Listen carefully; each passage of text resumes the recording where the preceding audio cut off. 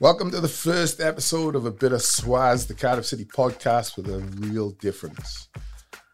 With myself, Mr. B, and friends. My good friend is here for the first time, Mr. Working Word, Mr. Daniel Tite, a.k.a. DT. How you doing, DT? Yeah, not bad, Nick. How are you? Yeah, I'm good, thanks, mate. I'm good. Do you want to just give a bit of background about yourself? Yeah. And let the people know who you are and what you're about? The fans will be thinking, when did Dan Tite play for Cardiff City? He never did. Like, I didn't score that wonder goal against Man City. Like Not through a lack of want. Not through a lack of want. Mate, you know, this is the thing. Injuries put me off when I was 12. You know, I guess today scored this, you know, that no-look volley at Wembley. Yeah. Hometown hero sending us to the FA Cup final. Yeah. I never did that, but I was, and this is an unofficial title, Ninian Park's best ever ball boy. Yeah. So I was on the, you're remembering me now. So I was on the corner of the Grange End and the Bob Bank during the Eddie May years. Yeah. Passing Nathan the ball, although I don't think he ever took a throw in.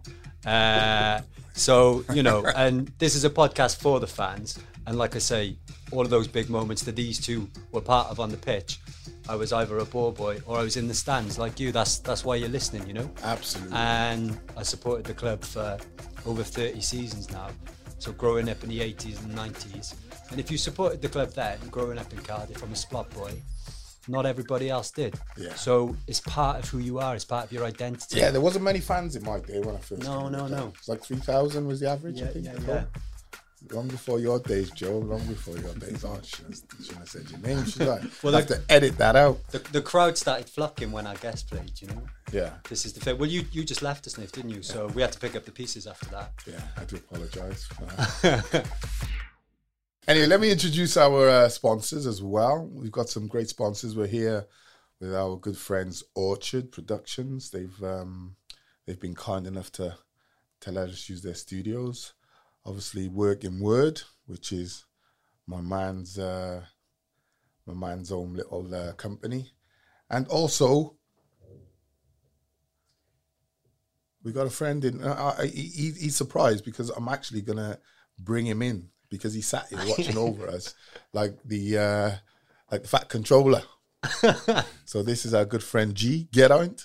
And good G. Do you want to just give me a little shout out of what your company is? Yeah. So I run Move Sounds and we make podcasts. Move Sounds and you make podcasts. Probably a good idea that you're here today then, being that this is our first one.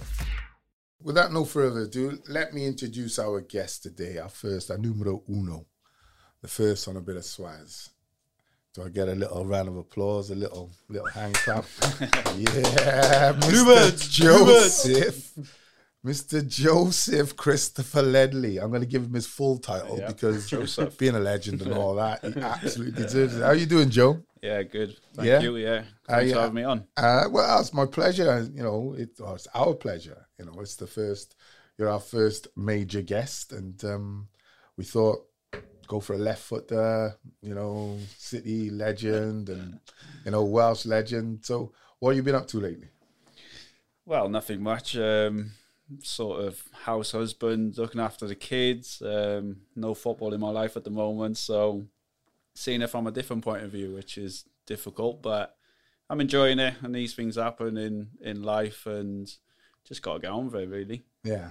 So, are you retiring, or are you semi-retired, or are you still going to play, or what are we talking? Well, I still think I can still do it on the pitch. It's just where Cardiff needs some experience, man. That'd be perfect, wouldn't it? Especially being back home. But I don't know. It's a difficult one with obviously what's going on in the world at the moment, and financial difficulties at certain clubs. It's hard to go in and play, but we'll see what happens.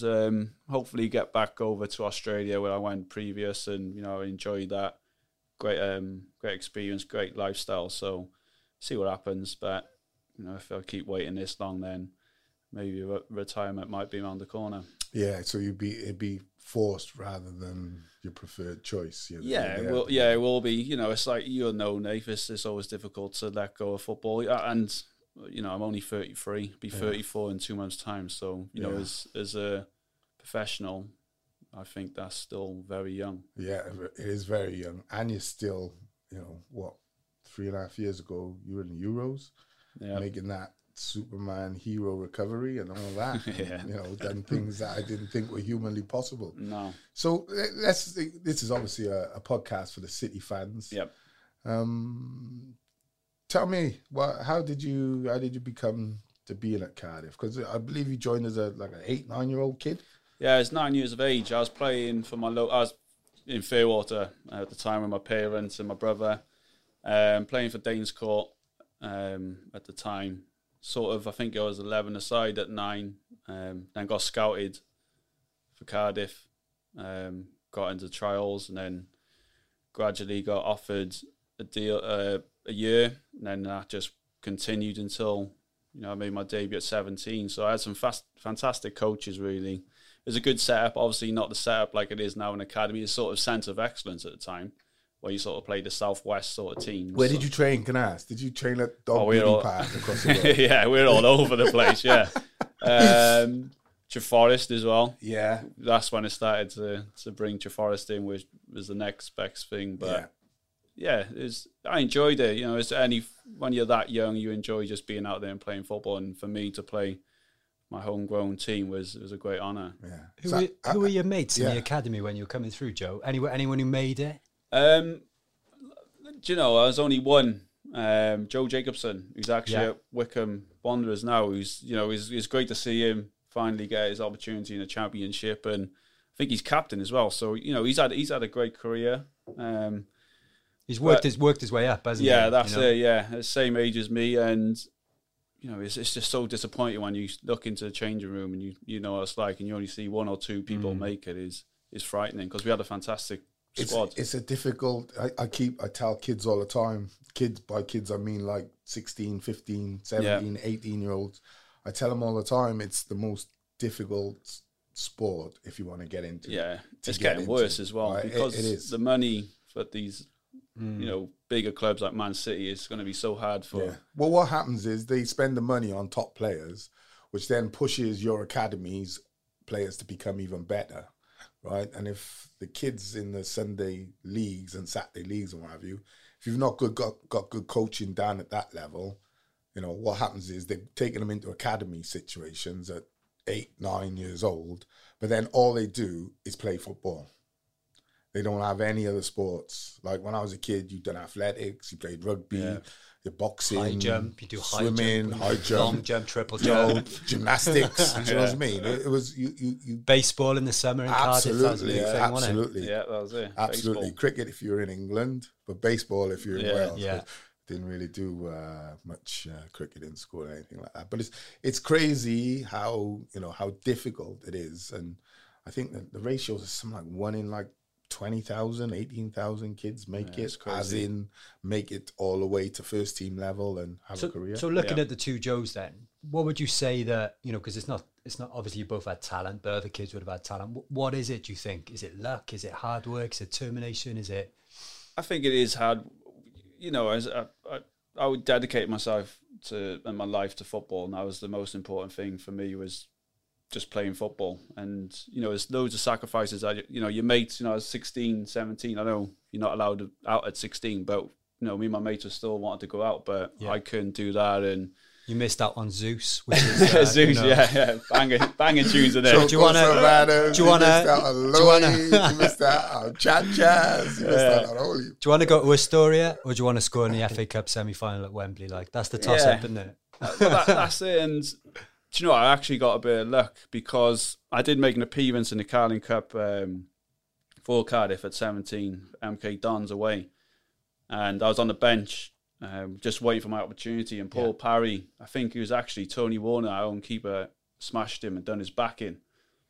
And I was buzzing, because I was thinking, I know he shouldn't be, That's your debut, right? No, and then and then I came on at Rotherham. I think that was your league debut, right? Yeah, at home. Mm-hmm. And I was buzzing. He was out for a few weeks, and then started then against Brighton. That's your full league debut. Mm. That is luck, because if he didn't get injured, then I would just be waiting for my opportunity, which could have been a month or two, where you just don't know. Yeah. Were you nervous? No, do you know, I never get nervous, and I've always said that. I don't get nervous before a game, ever.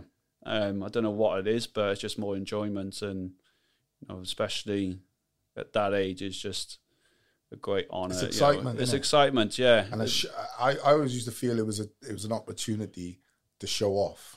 Yeah. Right? I'm not a show off guy, but it was that's why I always encourage kids to. Do you know, if you're a dribbler is probably, you know, the best thing or the most important thing you're looking for in a kid is to be able to dribble. The kids who can dribble the ball is a real unique talent. So I say, don't go into an academy and let them take that out of you. You know, that is part of why they took you in the first place. Because what you'll find is in academy football, there's a lot of coaches can't do what you can do, Joe. So they'll say, right, Joe, no, I don't want you to go past 3 players and stick in the bin.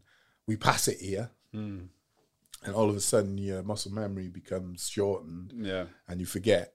2 years later, you try to dribble and trip over, and the coach goes, "Stop doing it," and you think, "Well, I won't do that again." You know, change the whole style, the whole outlook on football. No, exactly, yeah. But I was one of those players. I don't know if you're the same, but I loved being under pressure. It was massive, big pressure games. That was me. Yeah. Always turned up, and I think if I look back on my career, the bigger the game, the better I played. I don't know why.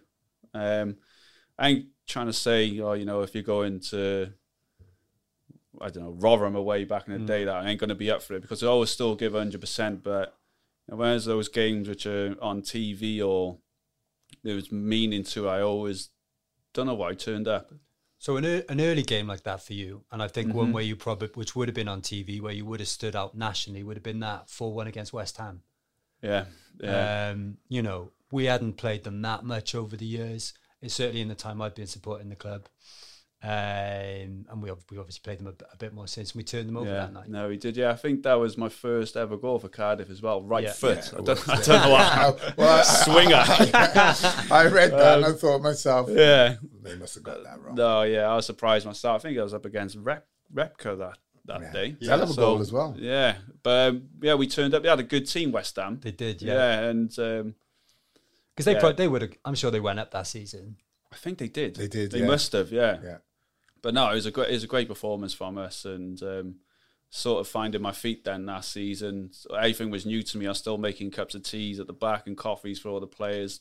Still, I remember speaking to Cav, who was on his boots. Jobs? Were you still doing jobs? I was on his boots. Yeah, okay. And then I remember Danny Gabardon was like, "Wait there, you should be cleaning your boots. You're playing better." But no, I loved it. You know, keep my head on my shoulders, keep my feet on the ground, and doing jobs, making the boys teas and coffees. Do you think that's some of that players miss now? I was just going to say that. You know, it's grounding, isn't it? Yeah, it's grounding. I think players need it. You know, just to keep their feet on the ground. Big, you know, it's big for me, and I can understand why they don't do it. I remember going to Chelsea maybe 18 months, maybe 2 years ago, and there was an Audi R8 convertible in the car. And the security said, "All right, Nath, yeah, just parked down by that Audi." And I was like, "Oh, it's a nice car." And he said, "Yeah, 17-year-old lad owns it." I was like, "What?" And he's like, "Yeah, 120 grand's worth." It's like, wow, crazy. Wow. And I don't begrudge any man earning a shekel or two. Yeah. Right? But I just think it like Joe was saying there, those jobs, like we used to hate them, like cutting the grass at Millennium Park, or painting the wall, or, you know, cleaning the seats or whatever. But you had a bit of fun doing it as well, didn't you? Did, yeah. You took the mic as the boys, like, you know. All dig in and help each other out, especially those Tuesday night games. Yeah. You know, 7:45. Yeah. Time the game finished. I was on the way changing rooms. Yeah. So I was just praying for some sandwich to be left. You know what I mean? Even just to get some bread or something. Because you're missing, you got no dinner or anything. Do you know what I mean? So waiting for them to get out and just dive in. Stuff to have sandwich. Yeah. But it's those sort of days I don't miss. It was brilliant, you know, and I enjoyed it. All the boys enjoyed it. Yeah. So the older players, like, how were they to you? So you're cleaning Cavs' boots. What kind of advice did players, and who stood out for you when you're coming through? You know, who's putting an arm around your shoulder as a 17-year-old? They can see you're confident. They can see you got the talent. Anything like stick out for you? The main people, Ginge looked after me, because we're sort of, he's only a few years older than me, and he sort of understood the situation, which, you know, coming from the Centre of Excellence or Academy then, I don't know what it was, I can't remember, but him, Danny Gabardon, who's, you know, my good friend now, he looked after me. Just talking to you every day, you know, it was a shock to me because I've seen these players week in, week out playing, and you know, as my team, I love Cardiff, so just to be in the same changing room as them, you know, I just looked up to them massively and had, you know, utmost respect for them all. Your favourite player at Cardiff at the time?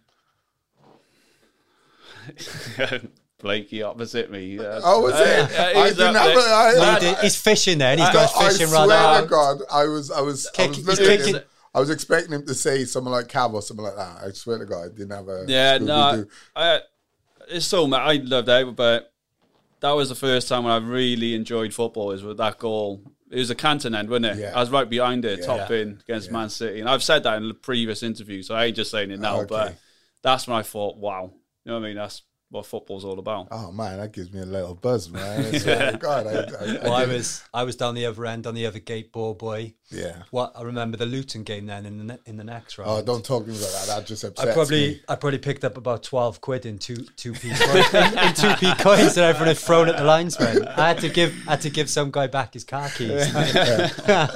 So what are the standout games for you, Joe? Obviously at Cardiff, we'll go to the playoffs and the cup final and what have you. But as a fan, as a fan, what are the games that stood out? You know, the Man City one was you know, great for me, but when I was because I used to go with my brother in the Bob Bank right at the top was Leeds at home. You know, I was on the pitch. I ain't gonna say it, we were all on the pitch after. So that was by far the best. I think they topped the league at the time as well. Yeah, so they were flying. It's just Ninian Park. I'd stop. We were talking about it the other day. Yeah. How, you know, that passionate stadium and the fans, the atmosphere which it created was something special, and I just loved being there as a fan and as a player. Do you miss it?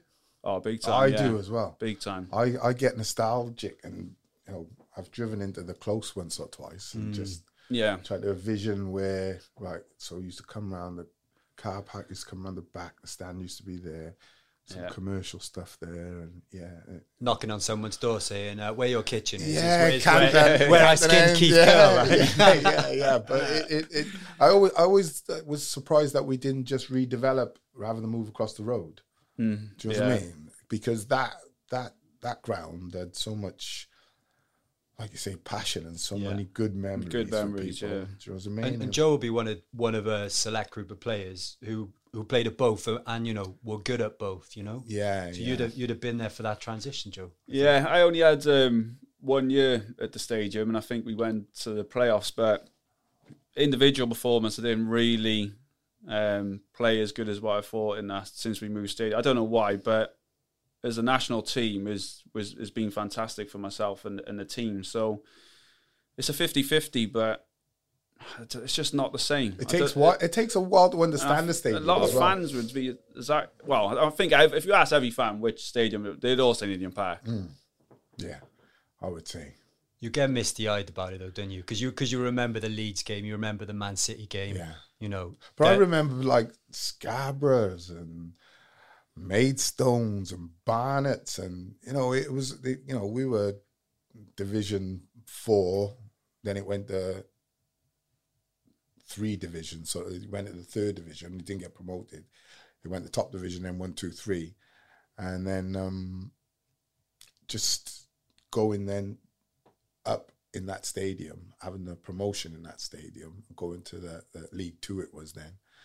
It was just like nothing I ever experienced after. Do you understand me? And I won promotions several times, but that one in there was a special place, man. It really was. There's a famous Rio Ferdinand quote when Leeds at the time, you know, when they always shite themselves when they come down to Indian. Trust me. They went and played they played Galatasaray, I think, just after a couple of years after the game against us. I don't know if he was at United then, and they said to him like, Rio, are you nervous about playing in Istanbul? And he was like, no, I've played at Ninian Park. Yeah.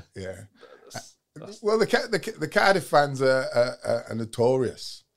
That's what I found when I left Cardiff and started going to Sheffield and places like these. The Cardiff fans, the firm, the Soul Crew, they're up there amongst most renowned teams in Britain for sure.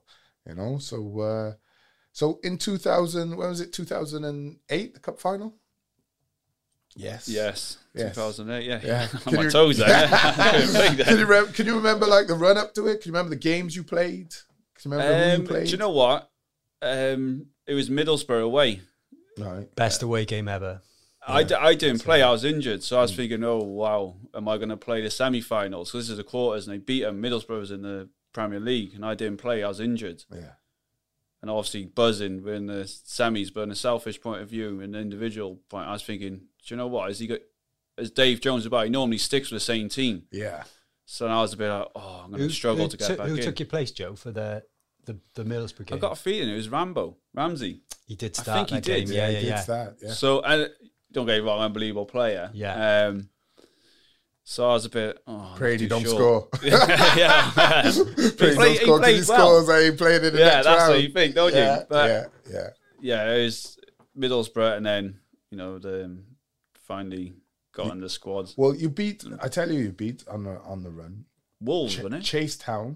Yeah. That's What what a started, banana. Yeah. deal Went 1-0 that down. is. Yeah, 1-0 down. And they were, at that point, they were the lowest team ever to get to the third round of the FA Cup. Yeah. So That you can, man. oh man, I'm just, I even could- thinking about that pressure, Yeah. It's even like though I enjoy Bath it, City all over again. that's, or- That's don't, it, you that was, just- I did play that game. You just think when you're 1-0, it's going to be one of those games Yeah, where absolutely. whatever you do, I'm the on ball's match. just I'm not on gonna match go- of the day Yeah. tonight. Because it's all written, right? The press, right. Yeah, this yeah. is going to be, this could be a giant killing. And then you start thinking, right. No, Cardiff not today, chased not Town today. down Yeah. the FA Cup. Yeah. You can see the stories, you can see the headlines. And then he went on to beat Hereford. Yeah, that was a scrappy game as well. Kevin McNaughton, McNaughton volley, yeah. Yeah. Then Wolves. Yeah. And then Borough and Barnsley. Yeah. So talk to us about the build up to the final, like the week you know when you go in, because I've never played in a cup final. Yeah.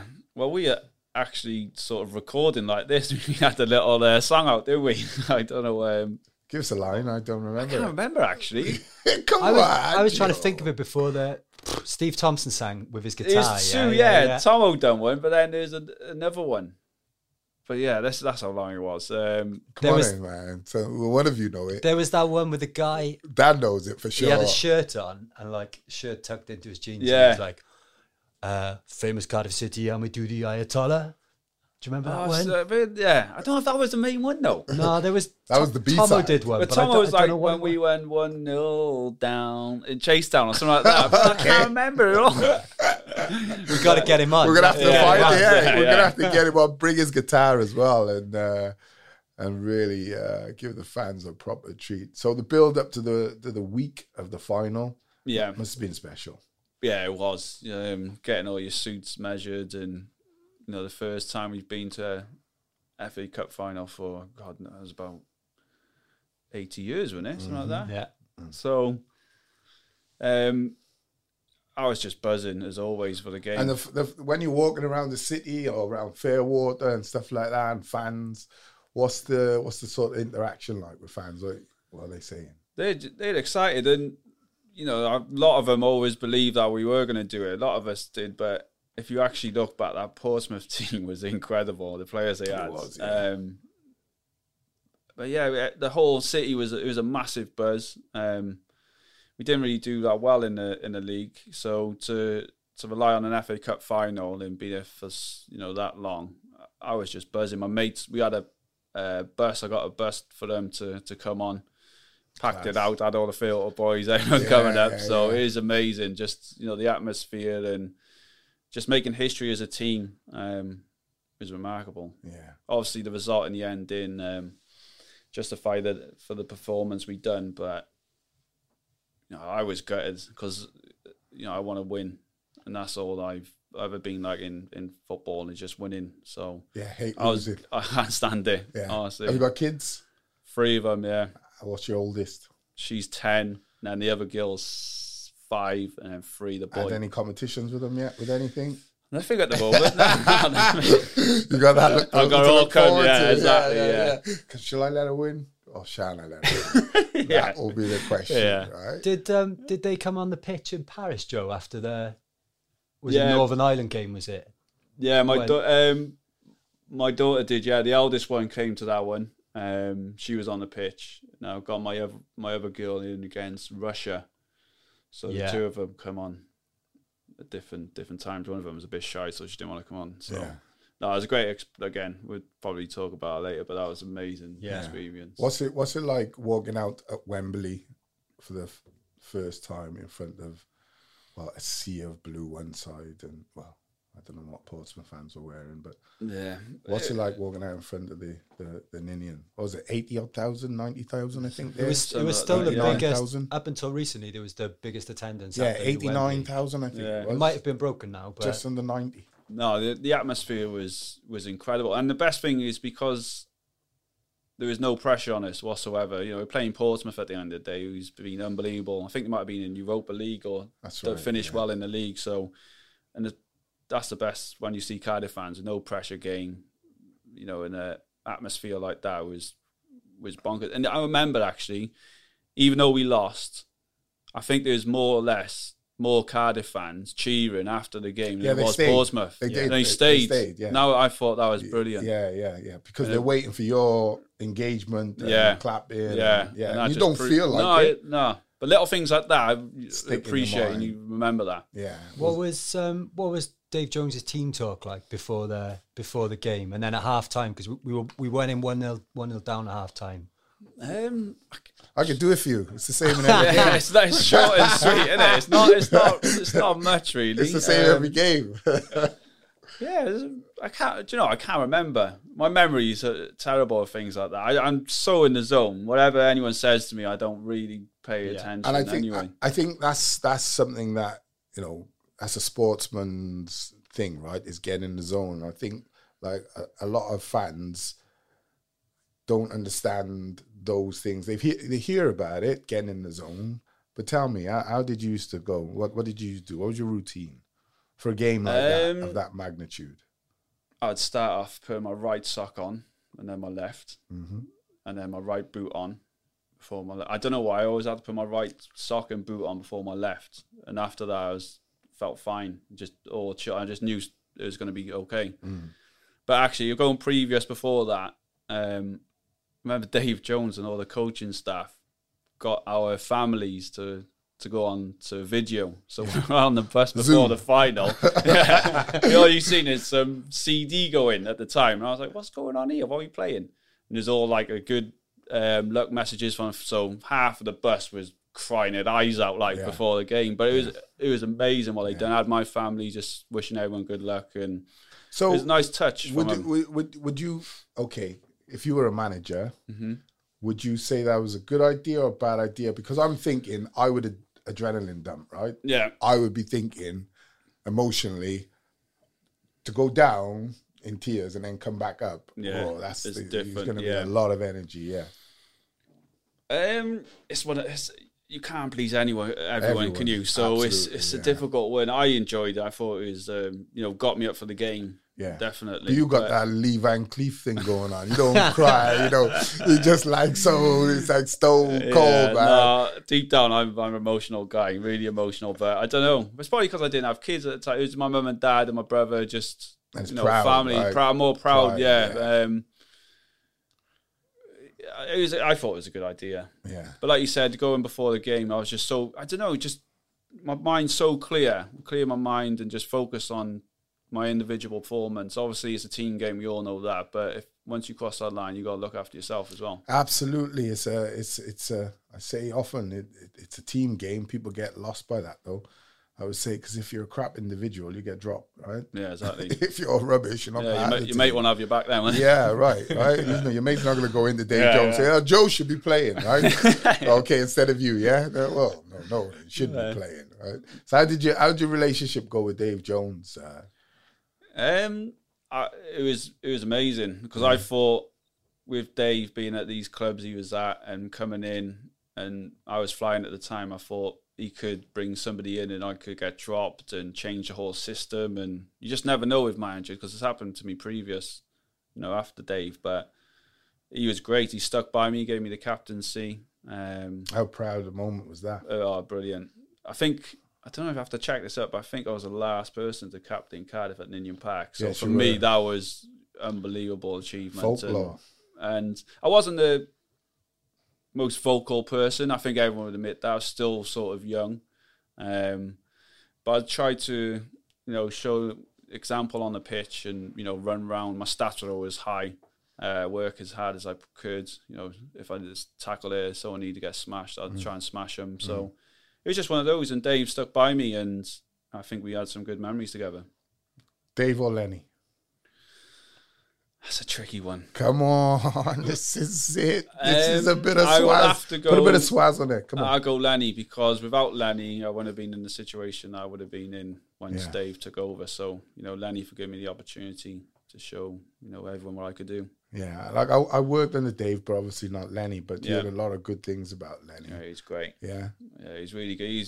You'd see him with his towel halfway up his belly button, shouting, "There's hot water!" And then you back all the water. You got to be quick in the shower. That's after the big back accent as well. Yeah, he's brilliant. He's good. He had a good bunch of boys: Ginge, Gabadon, Ernie, me, Cav. So he had some good banter about him. Yeah, and giving you the captaincy, what are you thinking then? Are you thinking like, this is me gonna stay? Because you were under contract, but we were starting to get to that point where you were gonna have to make some decisions about. Yeah, it was the season before my last year, so just before, I think. Well, obviously Ninian Park when we were leaving there, so gave me the armband, and whether it was to try and keep me there, I'm not too sure how it worked, but.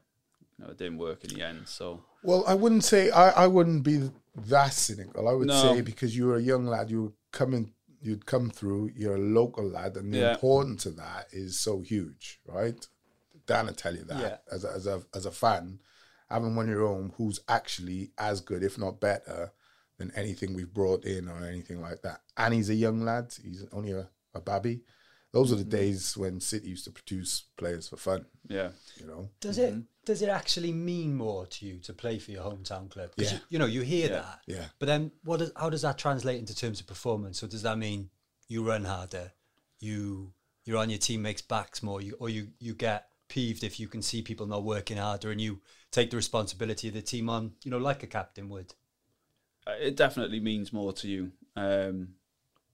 You're a fan, aren't you, at the end of the day? So, if you'll be more disappointed. Everyone's going to be disappointed losing a game, but how much it means to you. Playing Swansea, none of those players will know how much it meant to me compared to them, because they don't really understand the hatred between Cardiff and Swansea. They're able to leave, aren't they? Yeah. They're able to leave it, and no matter what, you're always going to be Welsh.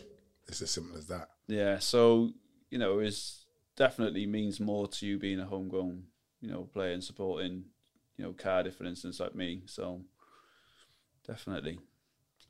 In your Swansea, your first derby, can you remember that?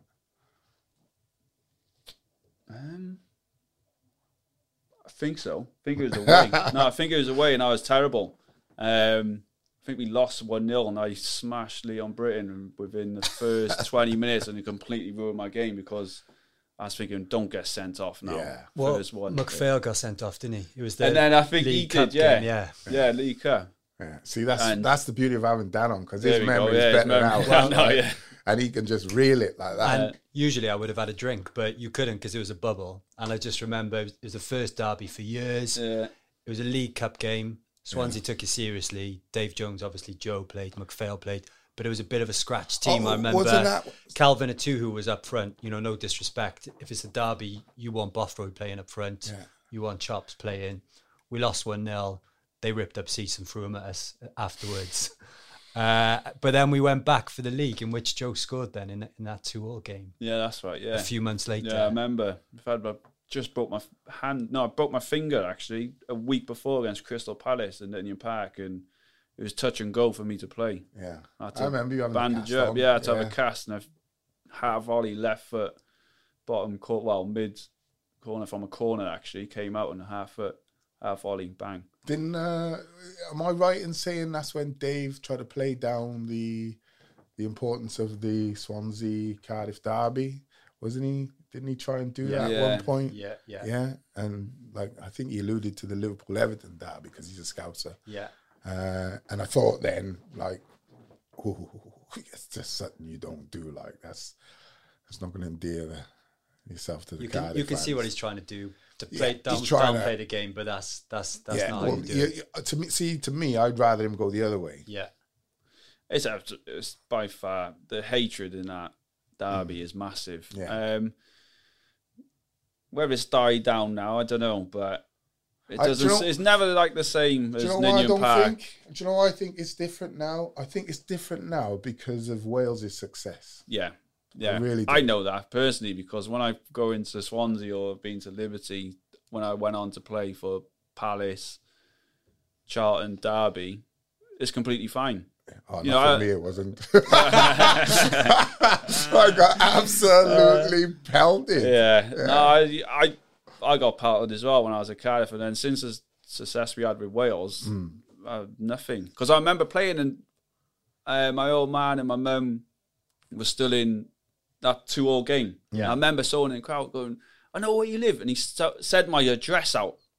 I was like, "Oh my day!" I got hit by a coin, and then I heard him say, "I know where you live." Da, da, da, da, da. And I was like, "Oh my god, he actually knows where I live." Like, I'm getting coined, and he knows where I live. So Joe, that game, obviously I was in the City end, which was the opposite end to the end you scored. You scored, quietened them down. You used to do this celebration, I remember, which you can't see if you're listening, but it was a bit like Drogba. this. Yeah. So we always used to do that in the pub, do the Ledley. Yeah. And I was telling Nathan about this the other day. Does the name Ginger Ninja mean anything to you? Rings a bell. So when you scored that day, in the end you celebrated in. He told me this story. I was like, wow. It's become folklore. There was this kid, ginger kid, quite a skinny kid at the time, although obviously he's a lot older now, who's become called the Ginger Ninja. Right, okay. He was the only one in that end who celebrated, and he was a City fan who got in the Swansea end. Brave of him. He celebrated your goal. So obviously everyone's around going, what's going on? And this kid then just punches his way out, the Ginger Ninja, and gets out without being caught. Like, so that was all down to you. That is brave. Yeah. Incredibly brave, I would say. Because I said to Dan, yeah, it must be a thing because I remember going to Craven Cottage and they had to stop the game. Dan's always seems to be there, right? I think That's it. I was only 12 then though, and I remember about that day is we'd just gone up, so it was the Eddie May team. That's right. It was the first away game of the season. Yeah. Fulham, you're thinking like big old name. Chelsea fans that come across, we did as well. Yeah, we beat them 3-1. Did you score twice, Nate, that day? I did, mate. Your memory is incredible, twice. mate. I was 12, so you remember stuff from when you're 12, didn't you? I remember we saw Neil Kinnock, the Labour leader outside, pissed. He just lost the general election off his face. Yeah. And I just remember it all kicked off and my old man just tapped me on the shoulder and said, "See you in a couple of hours." Good luck, boy. Yeah. We went up on a mini, it's like a van we went up in from Cardiff. We all like sat in the back of the van. Not everyone came back, that's all I'll say. Yeah. When did they spend the night? I wonder. Who can tell? I was young and innocent, Nate. So when you got to the playoffs, Joe, the playoff final in 2010, what was that like? Because I remember going to the game and the build up and everything, and then just the disappointment. Yeah. I was in London because I was working for the Beeb, but went back to Reading to pick up my two boys so they could experience it, and then drove back to the ground, watched the game, and I honestly thought it was going to be our year. Like the players we had Chopra, Boothroyd in form. Because he went off injured, didn't he? Yeah, to be fair to him, he was touch and goal before whether he played. Whether to play, he risked, but maybe shouldn't have started. But it's one of those things where you have to. He's one of our key players. I love playing with Jay up front. Well, for someone like you, that platform player, isn't it? Yeah, well that's it. Yeah, run or you can hold it, lay it off to you. So he's perfect for me, the sort of player I was, and I just thought the whole squad we had. Marshy was in form. It was just the opportunity and everything off the pitch to go up and then hopefully have the opportunity to play in the Premier League would have been great. But if you look at Blackpool, I thought their team was great as well. The players they had and the way they played football. Adam, they played David Vaughan, Adams.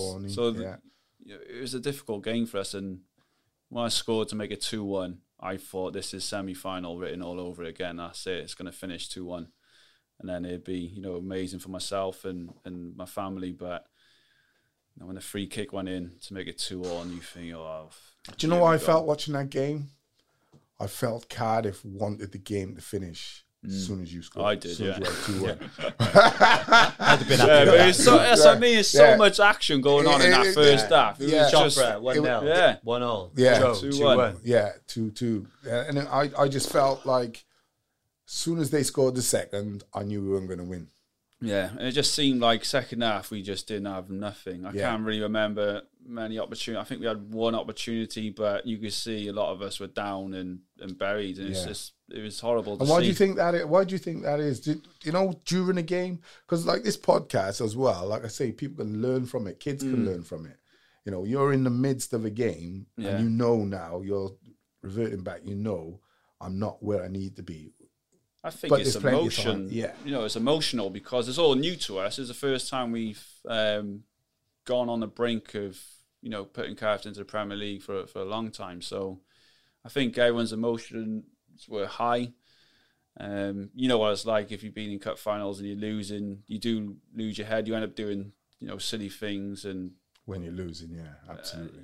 You end up, trying Going to hit. So, someone. that's it. And just lose your shape and try and run around. And I don't know, I think Jay being injured was obviously it seemed to suck the life, not the life, because you started well, but it seemed to suck the belief once. It was like a boxer watching a boxer clock someone, then go down. Yeah. Then they got up and clocked you back. You went down.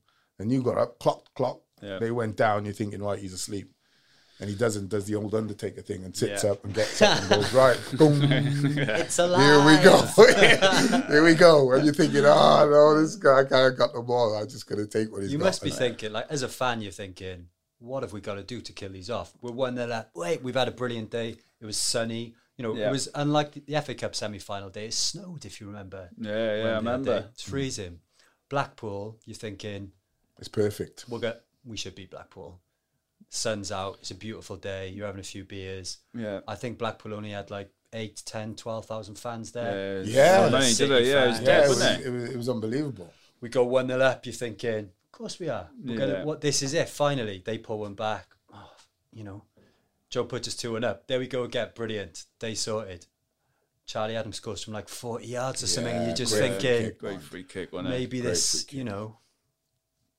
And he had form for it afterwards. It wasn't something that, he'd done a lot that season. He's a good player. Yeah, he did. Yeah, everything went through him. If you remember that Blackpool, even when he went, I know they went straight back down, but even then you could see how good he was, and sort of everything went through him as Blackpool player. Yeah. Well, he went to Liverpool then after that season. Well, he used to shoot from 60 yards and stuff like that. Like, if I was playing with him, I would have had to pull his head off because being a striker, I'm like, listen, what are you doing? Shoot from 40 yards.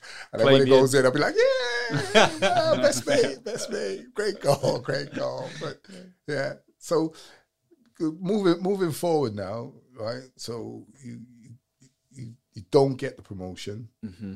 Am I right in saying that at the same time as there was the night out, the famous night out? I think that was a bit later, wasn't it? That was a bit later. That squad where that was before it must have been the year after then. Yeah, that was before when they Middlesbrough game. They didn't get promoted. If we'd have beat Middlesbrough, I think we would have sealed automatic. Yeah. And then apparently some players went out in I didn't make the playoffs. J. Lloyd Samuel, etc. Yeah, that was the year after I left, I think. Yeah. Lost 3-0 to Middlesbrough. Nothing to do with me, Gov. I was winning titles in Scotland. Yeah, so the way your Cardiff career come to an end was a bit sticky because I don't know if you can remember, but Dave actually asked me to ring you, and I rang you and then when you started telling me what's going on, I was like, been there before myself, so I understand completely. I just said to Dave, like, listen, you need to either sort yourselves out properly and look after the kid, or you lose him, right? Because there's like a theme that if you're local, they don't want to pay you, right? But then all the players are saying to you, mate, you're a top player and you're worth X amount, and you're like, I was like, yeah, I'm on like 150 quid. There's people coming in with 37 on like 1,200 quid. And I'm like, huh? How's that working? How's that working? Well, that's exactly the situation I was in. This is before I left. It was about three years. I think Wigan and Everton were interested at the time. Yeah, there's lots of clubs interested. Yeah, but I spoke to Peter Ridsdale and sat down, and we said, "What's the situation? It's opportunities for me to go and play in the Premier League." No, not letting you go. We'll give you a new deal. My agent was like, "Okay, then yeah, we'll sort a deal out." Honestly, 2.5 years later. Yeah, it was a long time. They finally. This is after 6 million from Wigan at the time. That was 11, 12 years ago. Yeah, which is a lot of money. By would the have way, bought Ridsdale a few goldfish. That wouldn't it? Yeah. Well, so it's huge money. And I remember I'll never forget a day. I was sat opposite my wife having a meal after training, and he said to me, "Tell me what Joe Ledley wants to do." And I said, "I want to leave. It's good for me to play in the Premier League. Tony Pulis as well, being Welsh. And 6 million for the club, that would set him for a long time." He's like, "Okay, then." Well, it ticks every box, doesn't it? Oh, yeah, exactly. And that's the whole idea, right? If Cardiff ain't going to go to the top Win-win. themselves, right? Win-win situation got for this everyone. player for a 9-year-old kid, gone all the way through. He's captained the club, got to a cup final, got to the playoff finals, done excellent.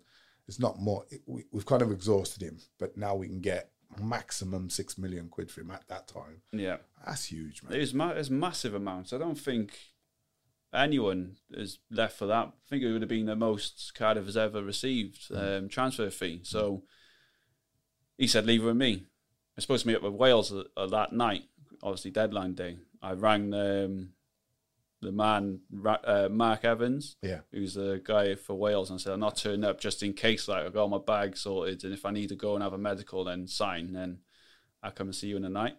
He's like, "Yeah, no worries. Take your time. Hopefully see you in the morning." I think Ridsdale went into Al Porto's where they always, Toshak used to have him for food, and was like, "Where's Joe? Where's Joe?" He's like, "Not here." He's like, "Oh, he's not going. We haven't agreed anything." So I was like, I don't know what's going on. But in the end, he didn't accept it. And I sat on peanuts for another year and a half, I think, after that. Ain't it horrible? Honestly. And I mean, it's not, and that's what I'd say, like, it's something that fans kind of sometimes will direct their anger at you, right? But you know, like, well, someone's taking advantage of me, right? The club I love, it's not the club, it's not the fans, but there's a chairman or a manager or whoever it would be, but they're taking complete advantage of me and expecting me to just lie down and say, yeah, but then they go to the press and say, he doesn't want to sign a new contract, right? What they're not saying is, because we're tearing the backside off him, right, we're trying to make him sign for peanuts. Do you know what I mean? I just think it's, and I think that it damages, because what I found when I came back to watch the Luton game, I got Judas out of the Canton stand, right? They Judas me off, right? Judas, get out, Judas. And I was like, what are you on about? Yeah. You know what I mean? I didn't ask to leave. I was told I can't play in this game. And I was told, no, I want the money, so you're going.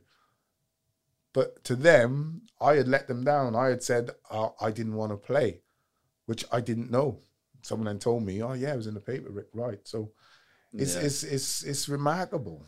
I think for fans listening, you've both said it means so much more to you to play for your hometown club. The things you both did for your hometown club, record book stuff that people will remember forever.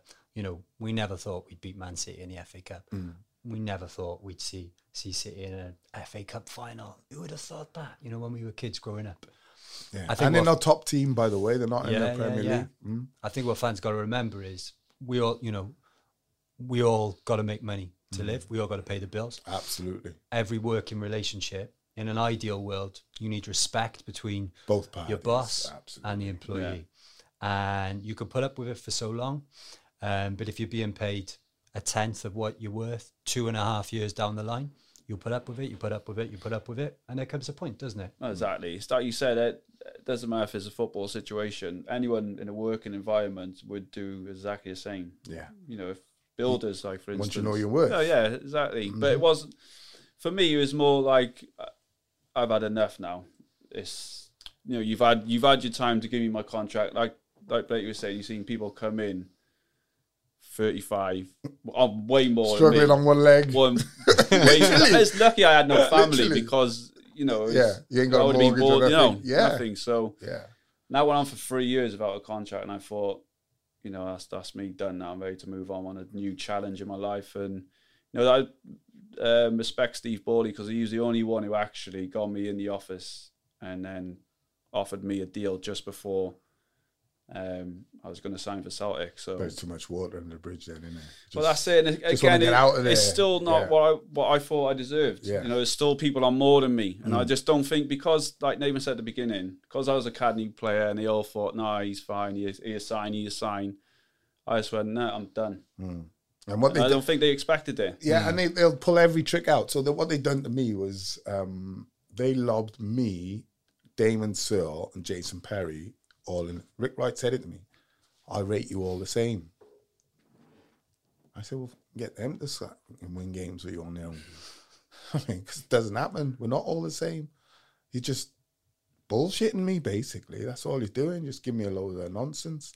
And the money I was on, mate, like people who are literally 37, 38, 35, 36 come from bigger clubs, granted, but weren't even playing at those bigger clubs. Come down here, last bit of payday, and when you hear they're on good dough, right? And then you look at what you're on, and you just think, okay, it's no problem. You can handle it for a while, but then you expect, come the end of the season, you expect them to say, come here. That's what you've actually earned, right? Not we're giving it you, we're doing you a favor. No, you've done the job, Joe. You've played, you've got the cup finals. Here's your reward for your loyalty, the fact you're a Cardiff lad. So they play on the fact that you're a Cardiff lad when you're in the team, but then take advantage of the fact that you're a Cardiff lad when it comes to the money. And it's not a nice feeling. I was 23. That's not you're young. A kid, right? I still think though, if you're I'm 33 now, and 23, I wasn't still like that 17, 18-year-old. Just you can take advantage of. I'm 250 odd appearances in now. Yeah. You know what I mean? I'm an experienced player. I'm playing for my national team as well. Yeah. So that's why I just thought you're still treating me like a kid. Yeah. Where now I just needed a new challenge. And like you said, you see certain things in the club and you just know it's not right. And don't get me wrong, we both went our separate ways. Cardiff got promoted now a few times, which is brilliant to see. Obviously, I wanted to be that sort of player to get him there, but moved on, and I had a great career elsewhere, and Cardiff is doing good now. So, well, you talk about elsewhere. Let's go to the club you left Cardiff for, Celtic. Massive monster of a club. Yeah, right. But surprised a lot of people. Yeah, I was surprised. I really was, because there was so much talk of Premier League. Yeah, I was surprised to see you go further north. But if you're going to go, it's Rangers or Celtic, right? Yeah, the worst thing which happened is because obviously if I stayed in England, I only had West Brom and Stoke, and West Brom was not even guaranteed because none of them knew what the compensation was going to be. Yeah, because they're going to have to go to court. Yeah. So it's only really Tony Pulis. And I remember speaking to Tony Pulis when I was about to leave Cardiff, and he sort of wanted me as a left back. And I was like, nah, that's not my position. Blake's play centre half. My days. You just I'll know. Retire. Yeah, I just knew that wasn't for me. And then I spoke to Neil Lennon, and he was unbelievable. The whole club, for me and my family, they flew us up, had a look around the stadium, is just fell in love with it straight away. The stadium was incredible. Lenny was great with me, and then it's by far the best decision in my life. The best club, the biggest club I've played for. It was remarkable memories. Yeah, and you had some. Whoa, I was looking over the stats. Some of the games you played, especially in Europe. Yeah, the Barcelona game, obviously. What was that? I mean, Parkhead is renowned to have this crazy atmosphere. I've never actually played or been there. I've only been to Ibrox to watch an Old Firm derby, and unbelievable atmosphere. But that night, I remember watching on TV and thinking, oh my God. No, it was. We played them actually previous to the new camp, and you go on the pitch the night before, do your Yeah, training, and I'm just thinking, wow, what am I doing here? Like, I feel like a I speck can't believe over like you. both on Fairwater, and then you come having a little laugh. But then Neil Lennon was like, right, everyone get in, have a little huddle. He just picked the ball up. He said, everyone see this?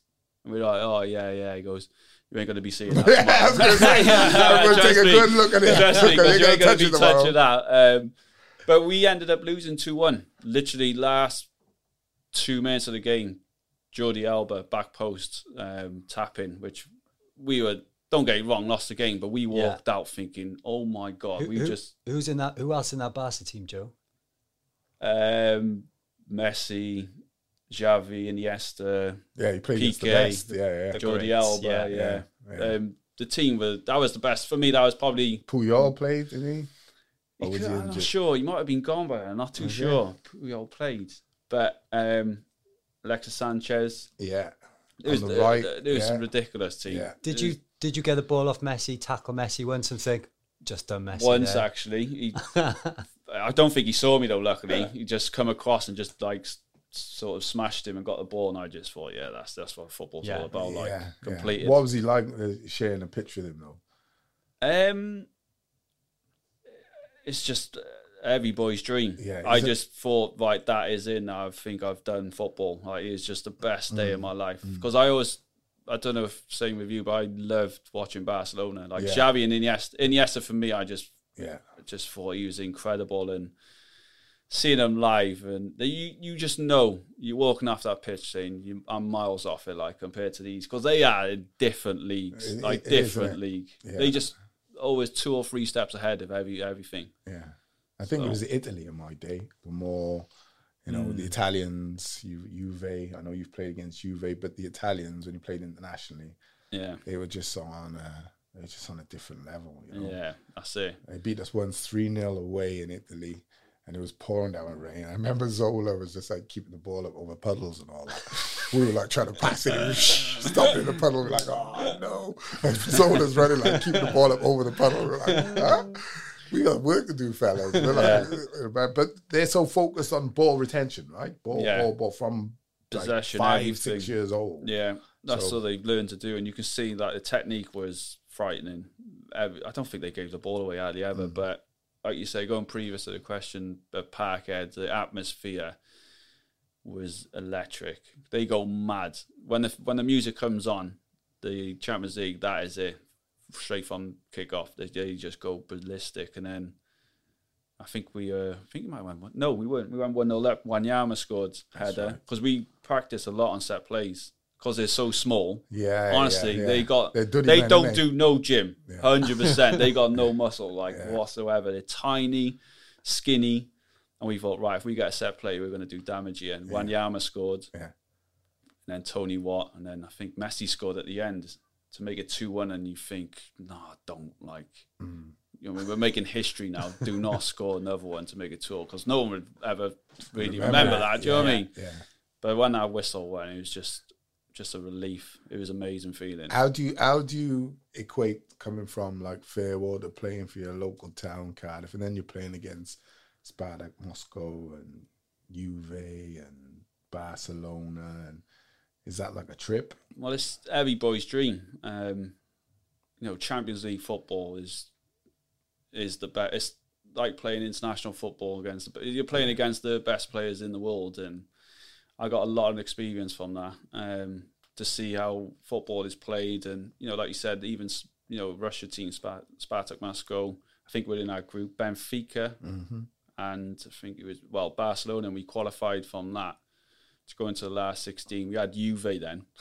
Got absolutely destroyed as well. It's not like Chase Town, is it? Exactly, it could get an easy little one like Juve, Barca. It was amazing. Honestly, I just thought it was the right decision then. Yeah. I just knew it was right. Because you wouldn't have done that at West Brom. You wouldn't have done that at Stoke. That's it. You wouldn't have done that at Wigan, would you? No, not a chance. So when people say, "Oh, why'd you go Celtic?" or playing against like St Mirren or Kilmarnock, it's the fact that you can talk about. Well, I shared a pitch with Lionel Messi. There's people. Well, that's it. Yeah. And okay, I know the worst thing because it's such a big club. Like don't get me wrong, when you go into Ross County and Inverness, you got to win. Like, if you draw, there'll be people waiting for you outside like the stadium when you get back. That's how much pressure under. So it's good pressure to have, and that's when I started finding my winning mentality. I knew thriving on that. I got to win no matter what, any single game I'm in, and it was good pressure to have. Like I said, I just love big pressure games. Even Ross County, you had to win because otherwise you're going to get absolutely hammered, destroyed in the papers, destroyed by your own fans, and it was great. What's it like living up there, Joe? In like that goldfish It's bowl, bonkers. like It's bonkers. Like, you just don't Great know. night You out. don't know. Yeah, great night out. Don't get me wrong, but you don't know. You could walk down one street, one guy like, oh, hail, hail, because that's what they say. Like, what? I'm sure you respect. And then you walk down there, and you're like that. Yeah. Scum and stuff like that. Yeah, So, yeah. I wasn't too bad. I think, don't know, because I was Welsh and wasn't really Scottish, Irish, sort of that connection to it. I Similar sort of what got you said left. about Swansea Cardiff. Yeah, I sort of got left, well, not left alone, but you still have these sort of, some of them are drunk like most Scottish, people are. But I was all right. I didn't mind it one bit. I wouldn't go out and be like absolutely fuming like someone said something to me. I just didn't bother me at all. Would it like affect decisions about what you did though? Would you think like, I need some milk? I can't be asked because I don't want to bump into a Rangers fan. Or I don't want to. Yeah. Like if you've had a bad game or that. Well, yeah. If you had a bad game or if you lost against Rangers, I won't go out my door. Yeah. Not a chance. No, I'd send the missus out. Yeah. Because you just get absolutely abused. What was your first Rangers Celtic derby like? Got battered 3-0 at home. Again, I played another exactly the same as Cardiff Swansea. First game, played the occasion, not a game. I was completely in the zone. And I had a stinker. I didn't have a stinker, but is that wanting it too much? Yeah, I think it is trying to impress. And we were playing the best football I've ever played at Celtic was in our first year. We didn't win the league. I think we missed out on 1 point, but the football, the possession, we were unbelievable. And Lenny at the time brought in a lot of new players, so it was a new environment for us, new atmosphere, which a lot of us weren't used to, and you could see that the occasion got the better of us. Yeah, and then you got some trophies though. Scottish Cup, Scottish League, twice, is it Scottish? I think it is twice, yeah. Scottish League, yeah. What's the cup final like? And do you remember who you played against? No. What's the atmosphere like? It's Hampden. It's at Hampden, isn't it? I'm a bit not sure about Hampden because it's so far away. Okay, so like the old Wembley. It goes back, don't it? Yeah. I don't go. Yeah, like a bowl. Yeah, it's athletic stadium more than a football at stadium. The back, and you're a little bit far like West away. Ham. Just that's fans there. It's just if you're going from Parkhead, where we Celtic Park to Hampden, it's just. You get a better atmosphere at Parkhead than you do at the National Stadium. So I wasn't really a fan, and we didn't do as well as what we should have at Hampden. We had this something about it where we should have won a lot more trophies, really. Is that a regret of yours whilst you were there? Yeah. Because you had a good career there. You have to say, a great career there. Yeah, we did. And I think if you ask a lot of fans, we probably had the best squads. We had Van Dijk. Van Dijk was in it. Wanyama, Keeson Young. Scott Brown, Gary Hooper. Scott Brown. Just talk to me. Just give me a little, because I always see him before the derbies, before the game, and like he lives in the zone. You could be his best mate, right? You could be his brother, and if you go and stand next to him, he will not speak to you. He's got that. He's two personalities. Yeah. He's got that straightness where you think. But as a player, for me, I was thinking, what a captain. You know what I mean? He got you up for the game. He led by example. He didn't care who anyone was. Yeah. And then off the pitch, training, madman. Loved it. Jumping in like pools, getting a kit man in, throwing him in the pools, like just hiding, cutting people's clothes up. Yeah. And you just think, right, and then you see him then, that's the night before or something. Come Saturday, 5-3, line up, done, that's it. He's in his zone. Straight, not speaking to anyone. Yeah. So, but what a captain. Best captain you played under? Yeah, for me. Yeah, he was. I had a few good captains. Obviously, Ash with the national team, but I think Scott Brown, working with him, every day was a pleasure. Do you learn from that though, game wise? Yeah. I mean, you're not cutting people's clothes up. No, day. no. Well, do you know what? I remember when I signed and I was at the family, and he was in the canteen, and I thought, you know, we've got two big personalities. I felt I was going to clash with him and knock it on. Yeah. And we hit it off straight from the off. Like, he was brilliant to me, and the banter, you know, we're driving, hiding people's cars, throwing people in the pool, one, yeah. You know, hiding their clothes, cutting their clothes up, everything. So he is great to me, and you know, I learned a lot from him. Yeah. What about Van Dijk? Are you looking at him thinking he's going to go on to be, you know, he didn't get the Ballon d'Or, but people 100%. Ballon d'Or. You could see he was in cruise control. He was a Rolls Royce at Celtic, wasn't he? And I remember when he came in and he was doing free kicks, and I was thinking, this is centre half a sec. Wait there, you're miles behind the pecking order. Like, you're even behind me. And he was dipping them in, whipping them in, and I was thinking, wow. And he took one, actually. I think it was St. Johnstone away, and he's dipped it over the wall, and this is a centre half. And I was like, this guy is just ridiculous. He's massive. He was strong. It's like he had a cigar out, though, at times, where you think, oh, dare you, come on, you. I was really surprised that Man United, he was the type of player that Man United usually just pick up really quickly. Well, I went to, I was surprised by everyone, really, like how long it took. Longer than, how long it took. Warnock was actually at Crystal Palace with my manager, and he asked me about Van Dijk before he went to Southampton.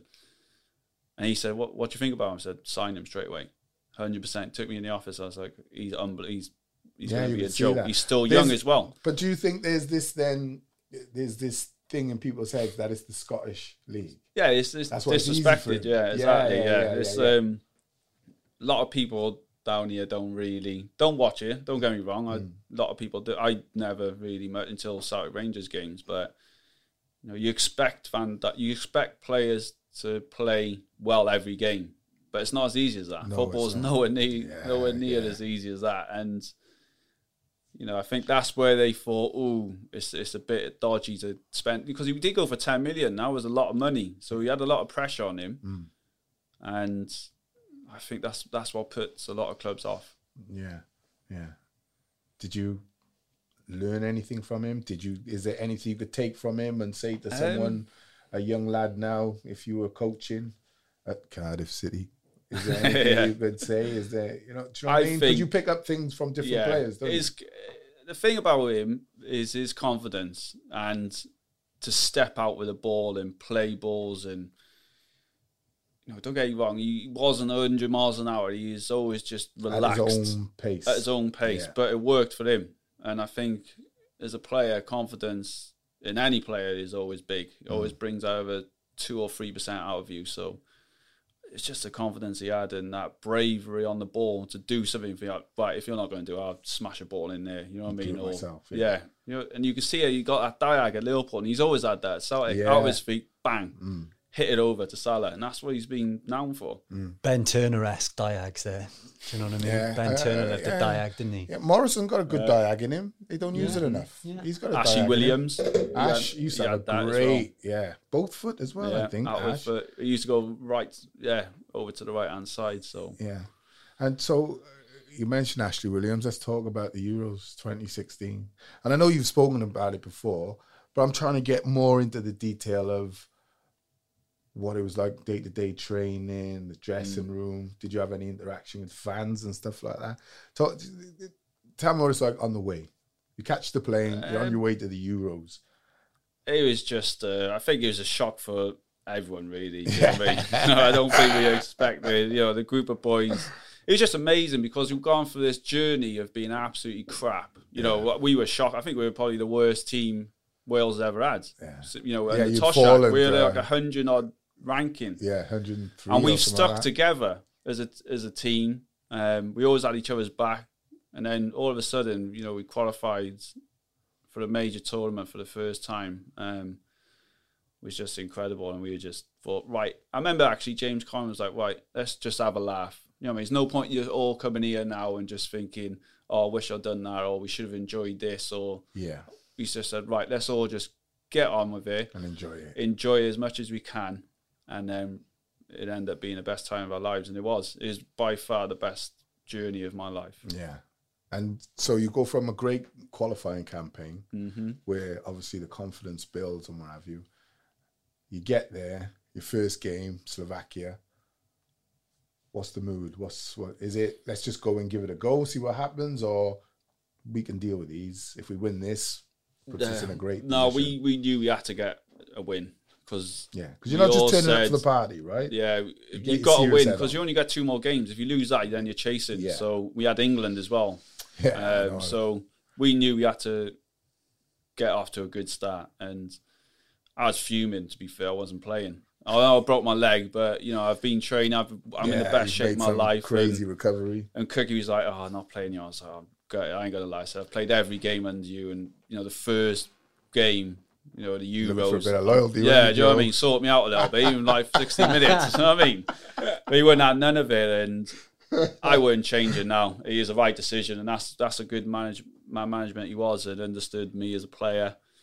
And finally come on. I think it was about 60 odd minutes or last 20. You could see the game was sort of turning. We went 1-1, and you could see I think Slovakia was starting to come in. And he just said, "Break it down and play." And then came on, and I was emotional actually because I thought I wasn't going to be there with happened to my leg. So it was an emotional time, and you could just hear the fans buzzing off that I was coming on, and that meant a lot to me. And to play Rambo in, and then he gets a goal and plays Hal Robson through, and we got a goal and win it. It was just a remarkable feeling. What actually happened to your leg? You broke it, did you? I fractured it. Yeah, it was a long hit. Well, it was more than that. It was a big fracture, and we had Sean the physio at the time, who was the national team at Crystal Palace with me. Yeah, I think he was at Wolves with me, Sean. Yeah, he's on Dave Jones. Right back. Yeah. Unbelievable physio now. Yeah. I don't probably better physio than he was player. You said it. Yeah, but he was a bit. Oh, I'm not sure about this, Joe. I don't think you're going to make it. It's going to be touch and go, but we'll give you the best treatment we can. And to be fair, him and Saf, the club doctor at Crystal Palace, worked miracles. I was in the oxygen chambers 6:30. Oh, I know the oxygen chamber. Oh, I was in it for about 2 hours. You sit in that big chamber thing, and then they put the pressure down, and all old people and all that. That's it. And then they bag you for a cup of tea, feed the cup of tea and coffee. Me and Michael Dubry. It's the most books I've ever read. Mine was buzzing. Me and Michael Dubry just played cards. Yeah. It's like 2 hours or something. Yeah, 2 hours. Yeah. 6:30. So I had to leave at 5:30 because I think it's in St. John's Way in London. So I had to I was on crutches, and it was a nightmare. I ain't gonna lie, but. No, I think it's white blood cells. Yeah, you get the cells. Yeah, you just speed it up, and it does a great job. By the way. Yeah, and you could see after about 3 or 4 weeks after I was flying, I was way advanced, and I started going on the Alta G, which is like the running, but less pressure on your legs. So, and I just managed to do it. And honestly, I was buzzing because I thought, especially having such an impact in qualifiers, playing every game. And just typical me having to get injured and miss out on the Euros, I'd have been absolutely devastated. Oh, imagine. But what an impact you made on that Slovakia game. You come on, control it, stick Ramsey through, Hal scores, I was behind the goal. Like, you gave us, it was the best day of our lives. It was the best day of our lives. So it must have been more emotional maybe not playing, because you're seeing everything that's going on. With the anthem as well. It was just like, it's a choker, wow. isn't it? You don't realise when you're playing because you're so, like we were saying, focused and all that. But when I was on the bench, I was like choking up. And you can't get it. You can't think like the players were starting to thinking, because again, you just waste energy. Right. These are things that you have to be in the moment to understand. You have to like sit and try and distract yourself almost, right? Playing Snake, like Wales' greatest ever day of football. You're playing Snake on your phone just to conserve a bit of energy to play that killer ball. No, like you said, it's so much. You could see the atmosphere was unbelievable. Everyone was just buzzing. I was saying the FA Cup final, and you can see when there's no pressure on, not just players but as fans as well. Everyone lifts the game, and that anthem was, it was so emotional. Yeah, grown men and women crying, like, it does get in your It was just throat, all red though. It was amazing. It's Bordeaux, wasn't it? The stadium was incredible. It was just full of reds. Did you have any interaction with fans after that game? It's difficult because we got our own base, and then we got to get on the coach, go to the airport, fly back, and it's quite difficult, but sometimes you see them in our camping training, and if they want autographs, if they can see them and sign and pictures, going on the coach before we do all that. Yeah. So you lose to England, and then when is it you start to think, because you got the Russia game, obviously you beat them 3-0. When is it you start to realise what you can actually achieve and what it's like on the outside for people like myself, Dan, G, because we're just going along with this crest of a wave, right? But you guys are the ones who got to deliver, handle the situation, deliver. When you become aware of what's going on at home and social media, we remember all the place in Cardiff with the field where they had all the TVs on. That's and you see the pints going flying. We are buzzing off all. We used to put on a big screen as well. So like back in our base in Dinard, we used to put all the fans. So someone would get all the clips of the fans and what they're saying and stick it all on for us. And it has made us so proud, and it's good to see Welsh fans actually connected and doing well, on that sort of part for us. And you just see the whole nation just come together. Well, it inspires you the other way, right? Well, that's it, As much as, and I think that's a brilliant point to make, right? And something that fans probably don't hear much from players. You're actually, what you're doing and celebrating and the joy it's bringing you, right, actually inspires us to go and do more and harder. That was the consensus. Yeah, for us, it definitely was. And, some of the videos are funny as well, seeing everyone absolutely steaming. Yeah. And laying on side of roads and stuff like that. Brilliant, isn't it? Brilliant. Oh, you thought we were going to be here for 3 weeks? I've lost my job, I lost my wife. I don't care. I'm staying out here. Don't take me home. I sold my house. I went to every game in Euros. Yeah. I just got married. So I splashed out on a honeymoon because I was like, we're going to be back for 3 weeks. And then I'm thinking, just go for 10 days, go for the group games. Quick one. And then we'll work it out later. And obviously, Slovakia game, go to the England game, go to the Russia game.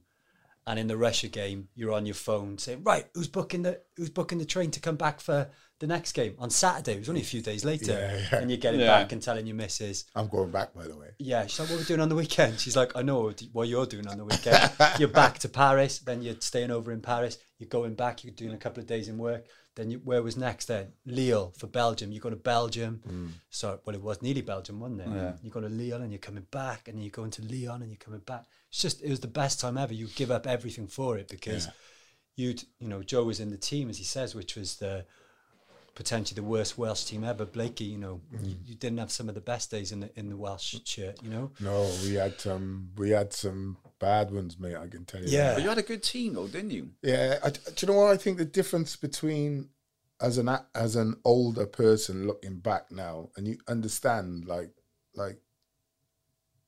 for me, like playing on a Saturday and going out on a Saturday night was the norm.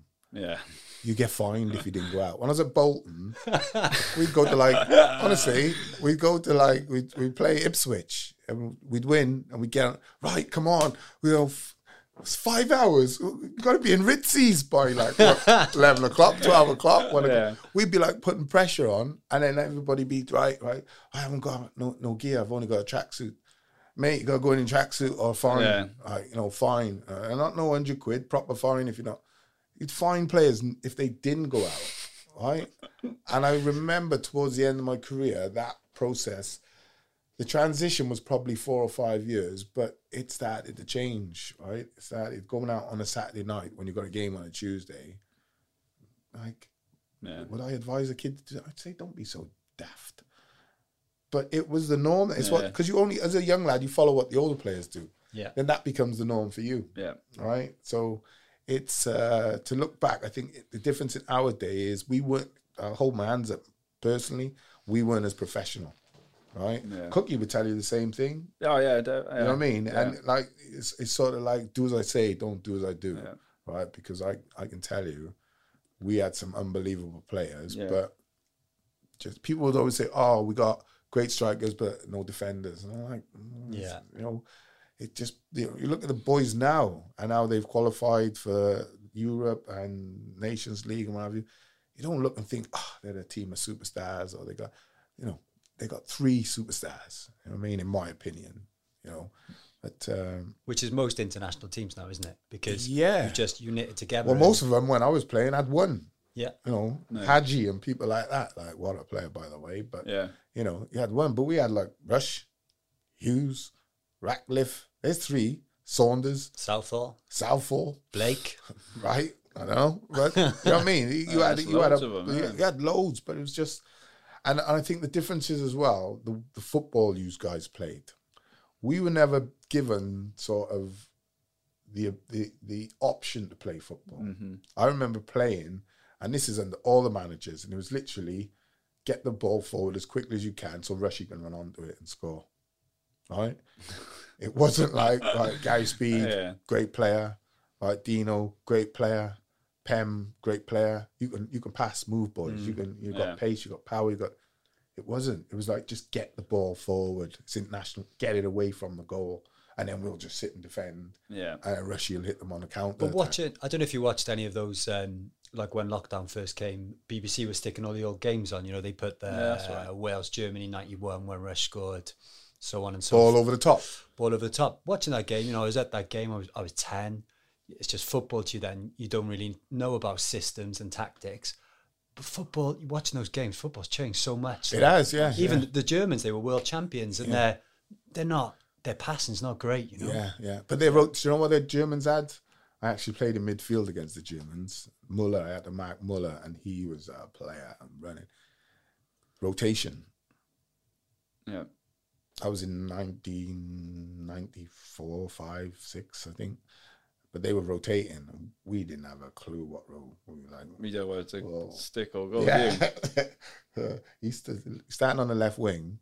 He's ended up on the right, and ended up at the far post, like in the middle of the goal as a striker. Well, it's just basic 4-4-2, wasn't it? Really, even when I first come on the scene, if someone played 5 in midfield, I'm like, wow. Yeah. Well, they did. They played Zama coming out with the ball. What a player, and just whipping it to the left back. But hold on, that's not the left back. That's the left centre half. Well, I'm supposed to be marking him. And then in midfield, you're thinking, well, where's my man gone? Do you know what I mean? In the end, you just think, well, I'm just going to attach myself to the nearest person. But as you grow older and understand rotation, that's what you have to do. Keep your position and attach yourself to people, not follow them all over the place. Yeah. So very, very difficult, very different, I think, the mentality between their group of players and Cookie and our group of players and the managers we played under. It was they played football. You had like a system where you go from like a 5-man midfield. It's like a back 3 wing backs. Yeah, back. And then we had like a box in midfield, which that's what people were more like, wow, because we had me and Joe Allen, and then Ramsey and Bale in front of us, and then maybe Hal Robbs and Carney or Vokesy. So then as a midfield, you got a 2 and a 2, it's impossible for them to either come to us and also try and block the guy behind. So they were, again, saying whether to come or to especially when you've got Bale at his height. And I would stick, you know what I mean? I wouldn't be bombing out to me or Joanne. I got those two behind me. But it was just a rotation. And I know everyone's position on that team. I know what right back should be doing. I know everything. The detail was amazing. Everyone knew their roles. The whole team knew everybody else's role. And that's what made us so successful and hard working and hard to break down. And we also created a lot of chances and, played some good football as well. So you literally could have played any position. You would have understood it. I would have understood it, yeah. Especially the back 3. I spoke to Ash a lot, and me and Joanne, we had a good understanding. And, if he wanted to come, I didn't want those 3, because we got 3 centre halves. What's the point? If someone gets in behind me and Joey, come out. You know what I mean? Come out, because you still got 2 which can cover you. Absolutely, yeah. So a goalkeeper. And a goalkeeper, and you can still have. I knew everything about it. Everyone, same as all the other boys. And see, the difference there in detail is there was no detail in my day. No. It was literally sit in a 4, actually a 4, a 5, and a 1, right, and just defend. Right, so there was, and if you don't work on patterns of play and keeping the ball and how you're gonna break this opposition down, right, then you're just a bunch of 11 guys who are thrown together at the international time. You don't play your club football together. So watching the boys do what they've done, and that's why I want to dig down on it, because of the amount of work that goes in. It's from a fan's perspective, from our perspective, it's about time we started qualifying. Yeah, well, that was it took us. It took us a long time, but at the end of the day, obviously, Speedo brought it in. Yeah, and he completely changed the whole setup of Wales, because it was a shambles. Because football then was, you could see, you're starting to have sports science, supplements are all coming in, and we were way behind Wales, and that's why a lot of people didn't turn up, and it was hard because you got all that at your club, and then you're going away with Wales, and it was so unprofessional.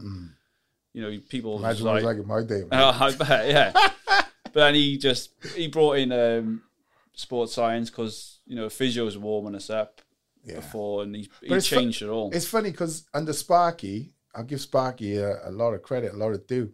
We went from the Gould era to Sparky, and it literally overnight. I remember going to the Vale and turning up, and we had our own room. That was the first, and then tables all set out, and then there was a table with all fruit, nuts, this, that, carb. That we're like, are we in the right place? we come to a health farm or something. Usually we just turn up, have a night out, play the game, and then off ski. Do you know what I mean? It was there was no sort of professionalism. No, that's same as Tosh. We had jugs of Coke, on the tables. You wake up in the morning, anyone come up at a certain time, full English breakfast in the morning. It was just don't get it wrong, it's lovely to Yeah, and because you don't get it at your club, right? Because you don't get it at your club. I was doing the opposite. I was turning up for Wales, not playing for my club.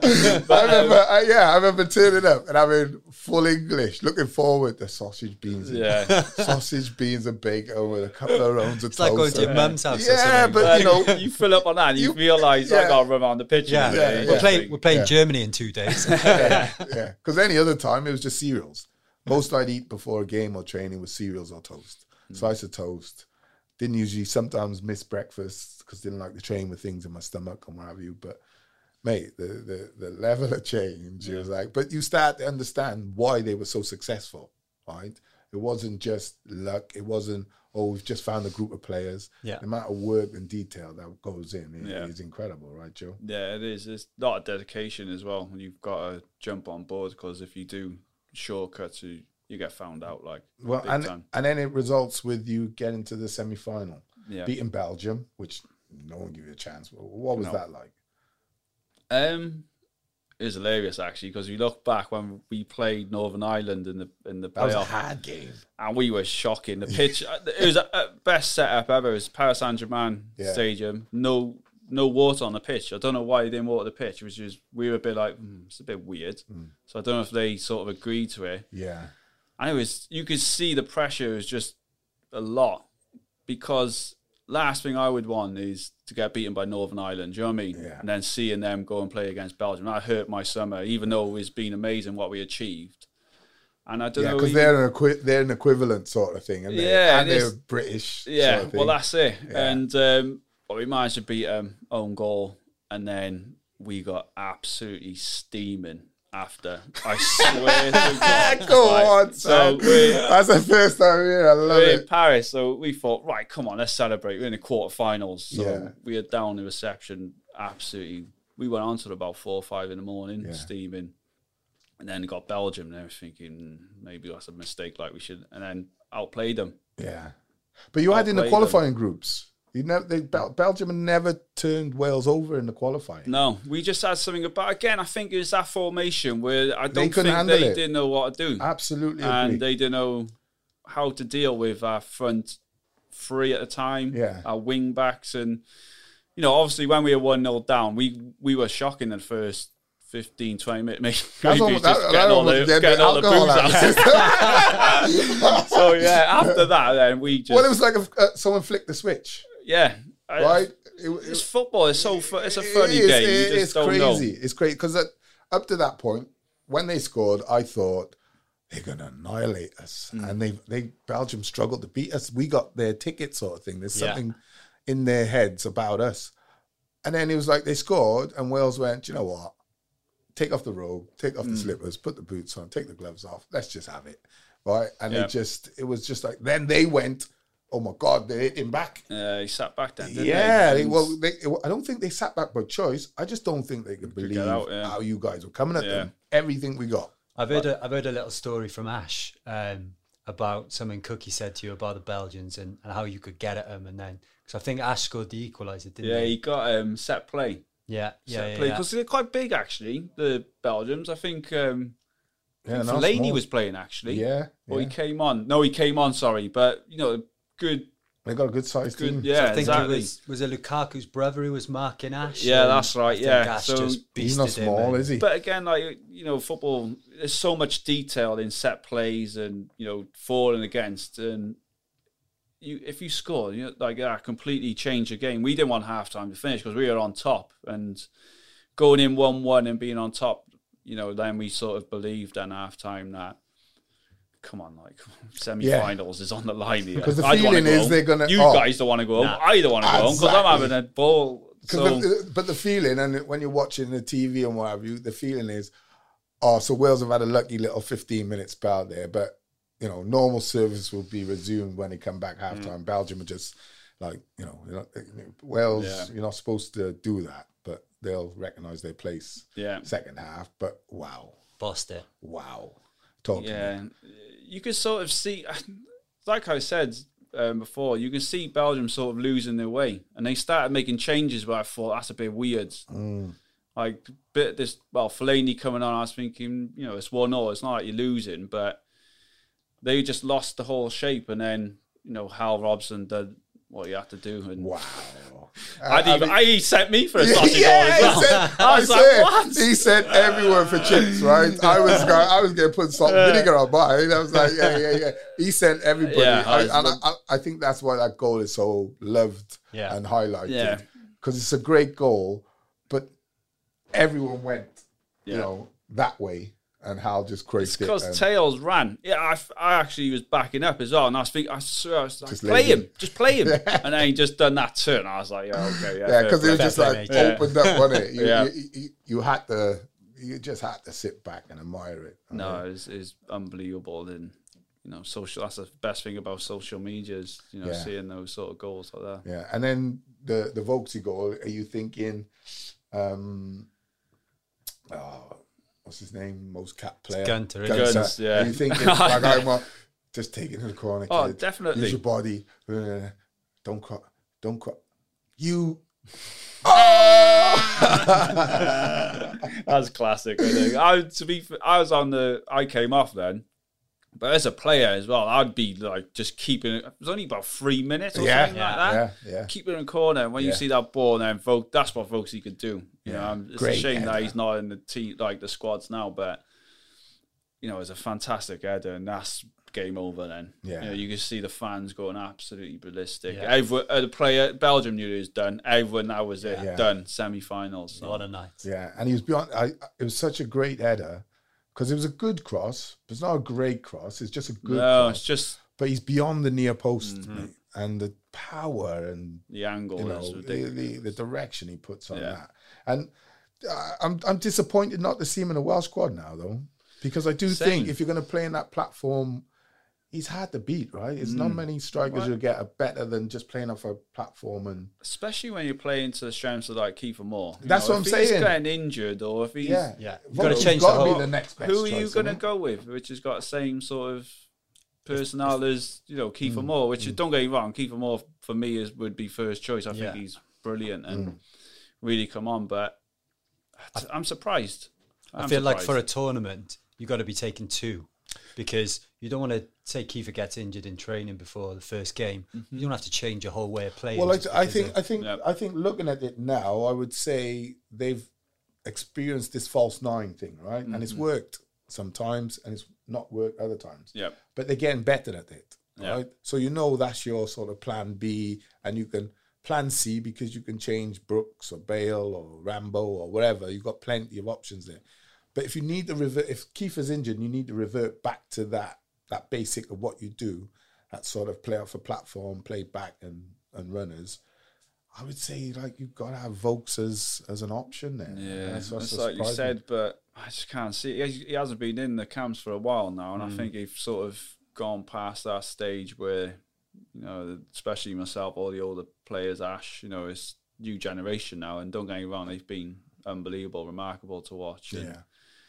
And, be interested now with the Euros. How they do. So we'll finish up with the Portugal game. We're not finishing. We've got about 10 minutes left, but finish the Euros off. What was, you know, because it's press sort of Bale. It was like Bale v Ronaldo sort of thing. Yeah, it was. Yeah, and you know, I think they both. Bale, don't get me wrong, was unbelievable that tournament. Some of the goals, flying. He was flying. Same as Ronaldo, and you know, with Bale, he's class. You know, media. You see him, he doesn't care. Like, he's funny. He just says how it is. He's actually so relaxed. Yeah, he was great with the media and takes the mick.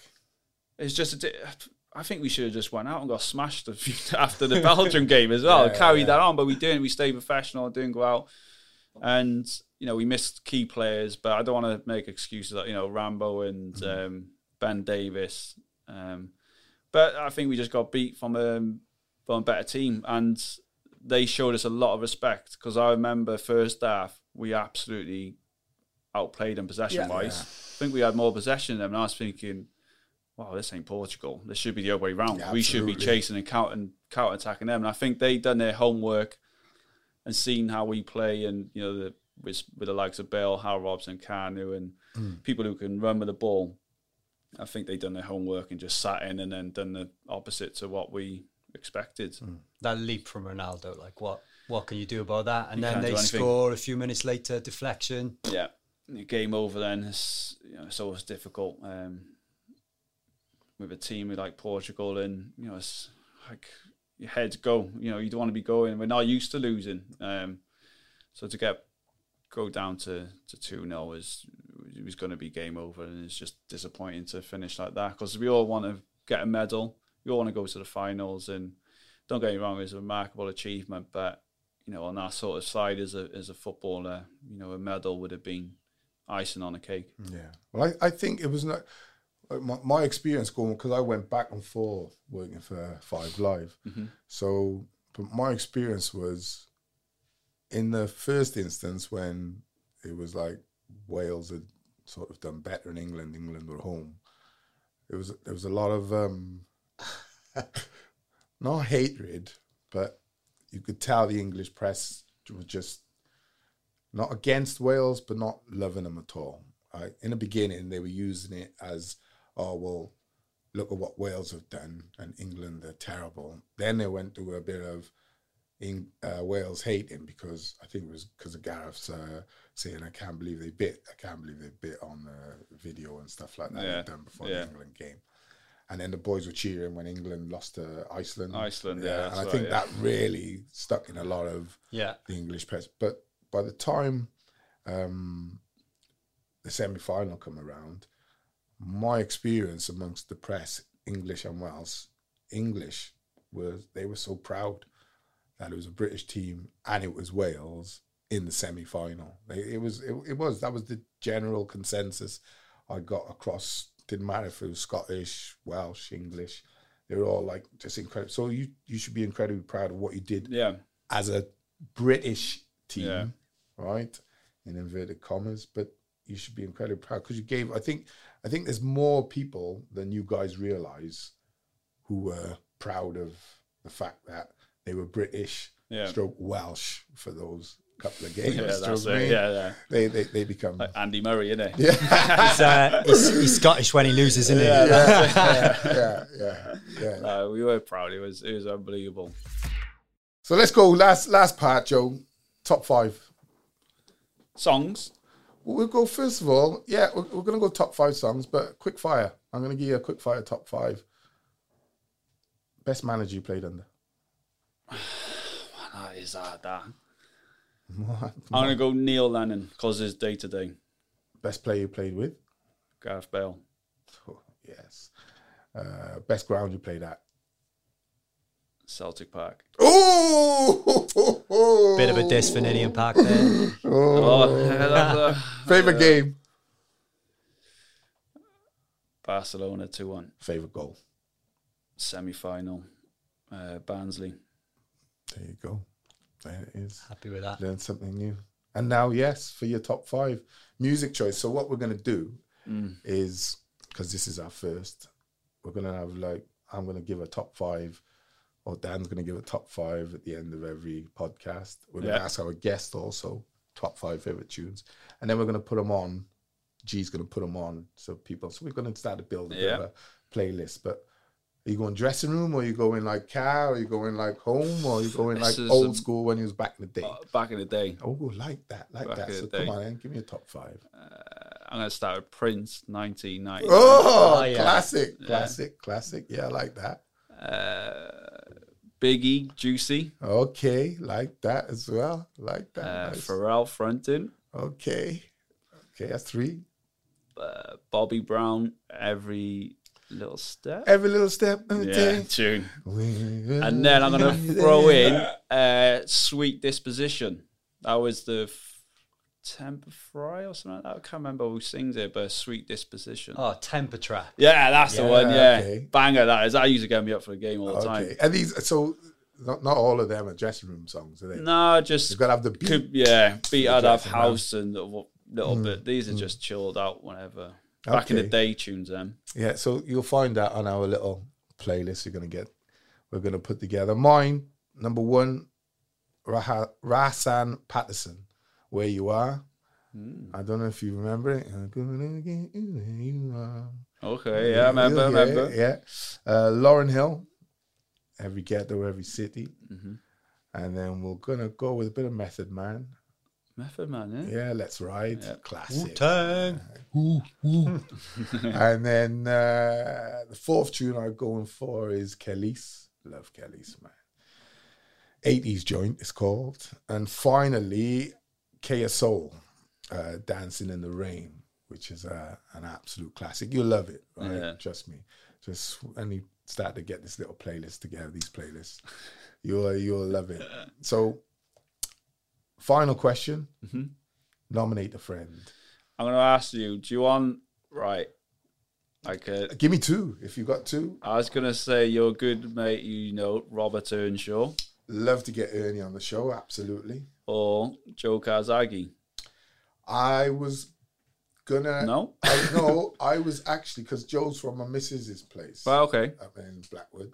And I was going to Cardiff, next time I seen him, I was going to say, because I seen him passing in the car a couple of, probably a year or so ago now. I was going to say to him, I want to get him on the show, right? More than once, though, because I want to do one with him about his career and one about the Jeff Lacey fight, because that's still probably he's a legend, top isn't he? 3 of my all-time great, because I love boxing. So, who are you going to nominate? You're going to go double? What a strike partnership that would have been. See what the fans want. Ernie and Karzagi up front. Okay, yeah, well, so we might, well... I don't know. Well, I tell you what, we can have Joe as a special. Yeah. Right? And we can talk Cardiff, but career and, like I said, boxing. Yeah. But Ernie, obviously, I'd love to get Ernie on also, because I think he had an opportunity to go into Cardiff recently. Yeah, he did. He had an interview, yeah. They ended up taking Sean Morrison, which is, again... Who you know. It's a crazy, crazy world, that to me, there wouldn't have been a decision to make because of what he'd done for the club. Steve Morrison, Steve Morrison. Yeah, Sean Morrison, Steve Morrison. Yeah. He's a Morrison, right? Yeah. But... he's a legend, isn't he? Absolute legend. Honestly, walk down the street, Street, everyone is. How inspirational he would be, and what a lift he would give the club, or the academy especially. And, again, just going back to that academy thing. What we give for a striker like that now, eh? Oh, no. Unbelievable. Finisher. But let me just say, Joe, listen, great show, mate. Thanks for having me. Appreciate it. No, a bit of Swaz's first guest, and I'm absolutely overjoyed, mate. Overall, to be honest with you, it's great to have you on here. No, I appreciate it. I still can't believe I was your favourite player. That has made me more proud than anything, right? Don't tell Ernie that. But no, thanks, Joe. It's been a pleasure. Thank you. Cheers, Joe. Nice Cheers, with Dan. lad. See you soon. This has been a Jams and Mr. B production in association with Orchard Productions.